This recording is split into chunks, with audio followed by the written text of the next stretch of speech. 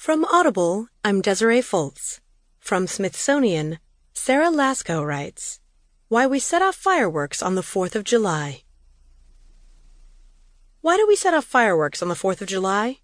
Because we always have. In 1777, 1 year after the signing of the Declaration of Independence, Philadelphia held a massive celebration. American University's James R. Heinze dug up this account from the Virginia Gazette. One of the most elaborate celebrations in 1777, and the first organized celebration of its kind, occurred in Philadelphia.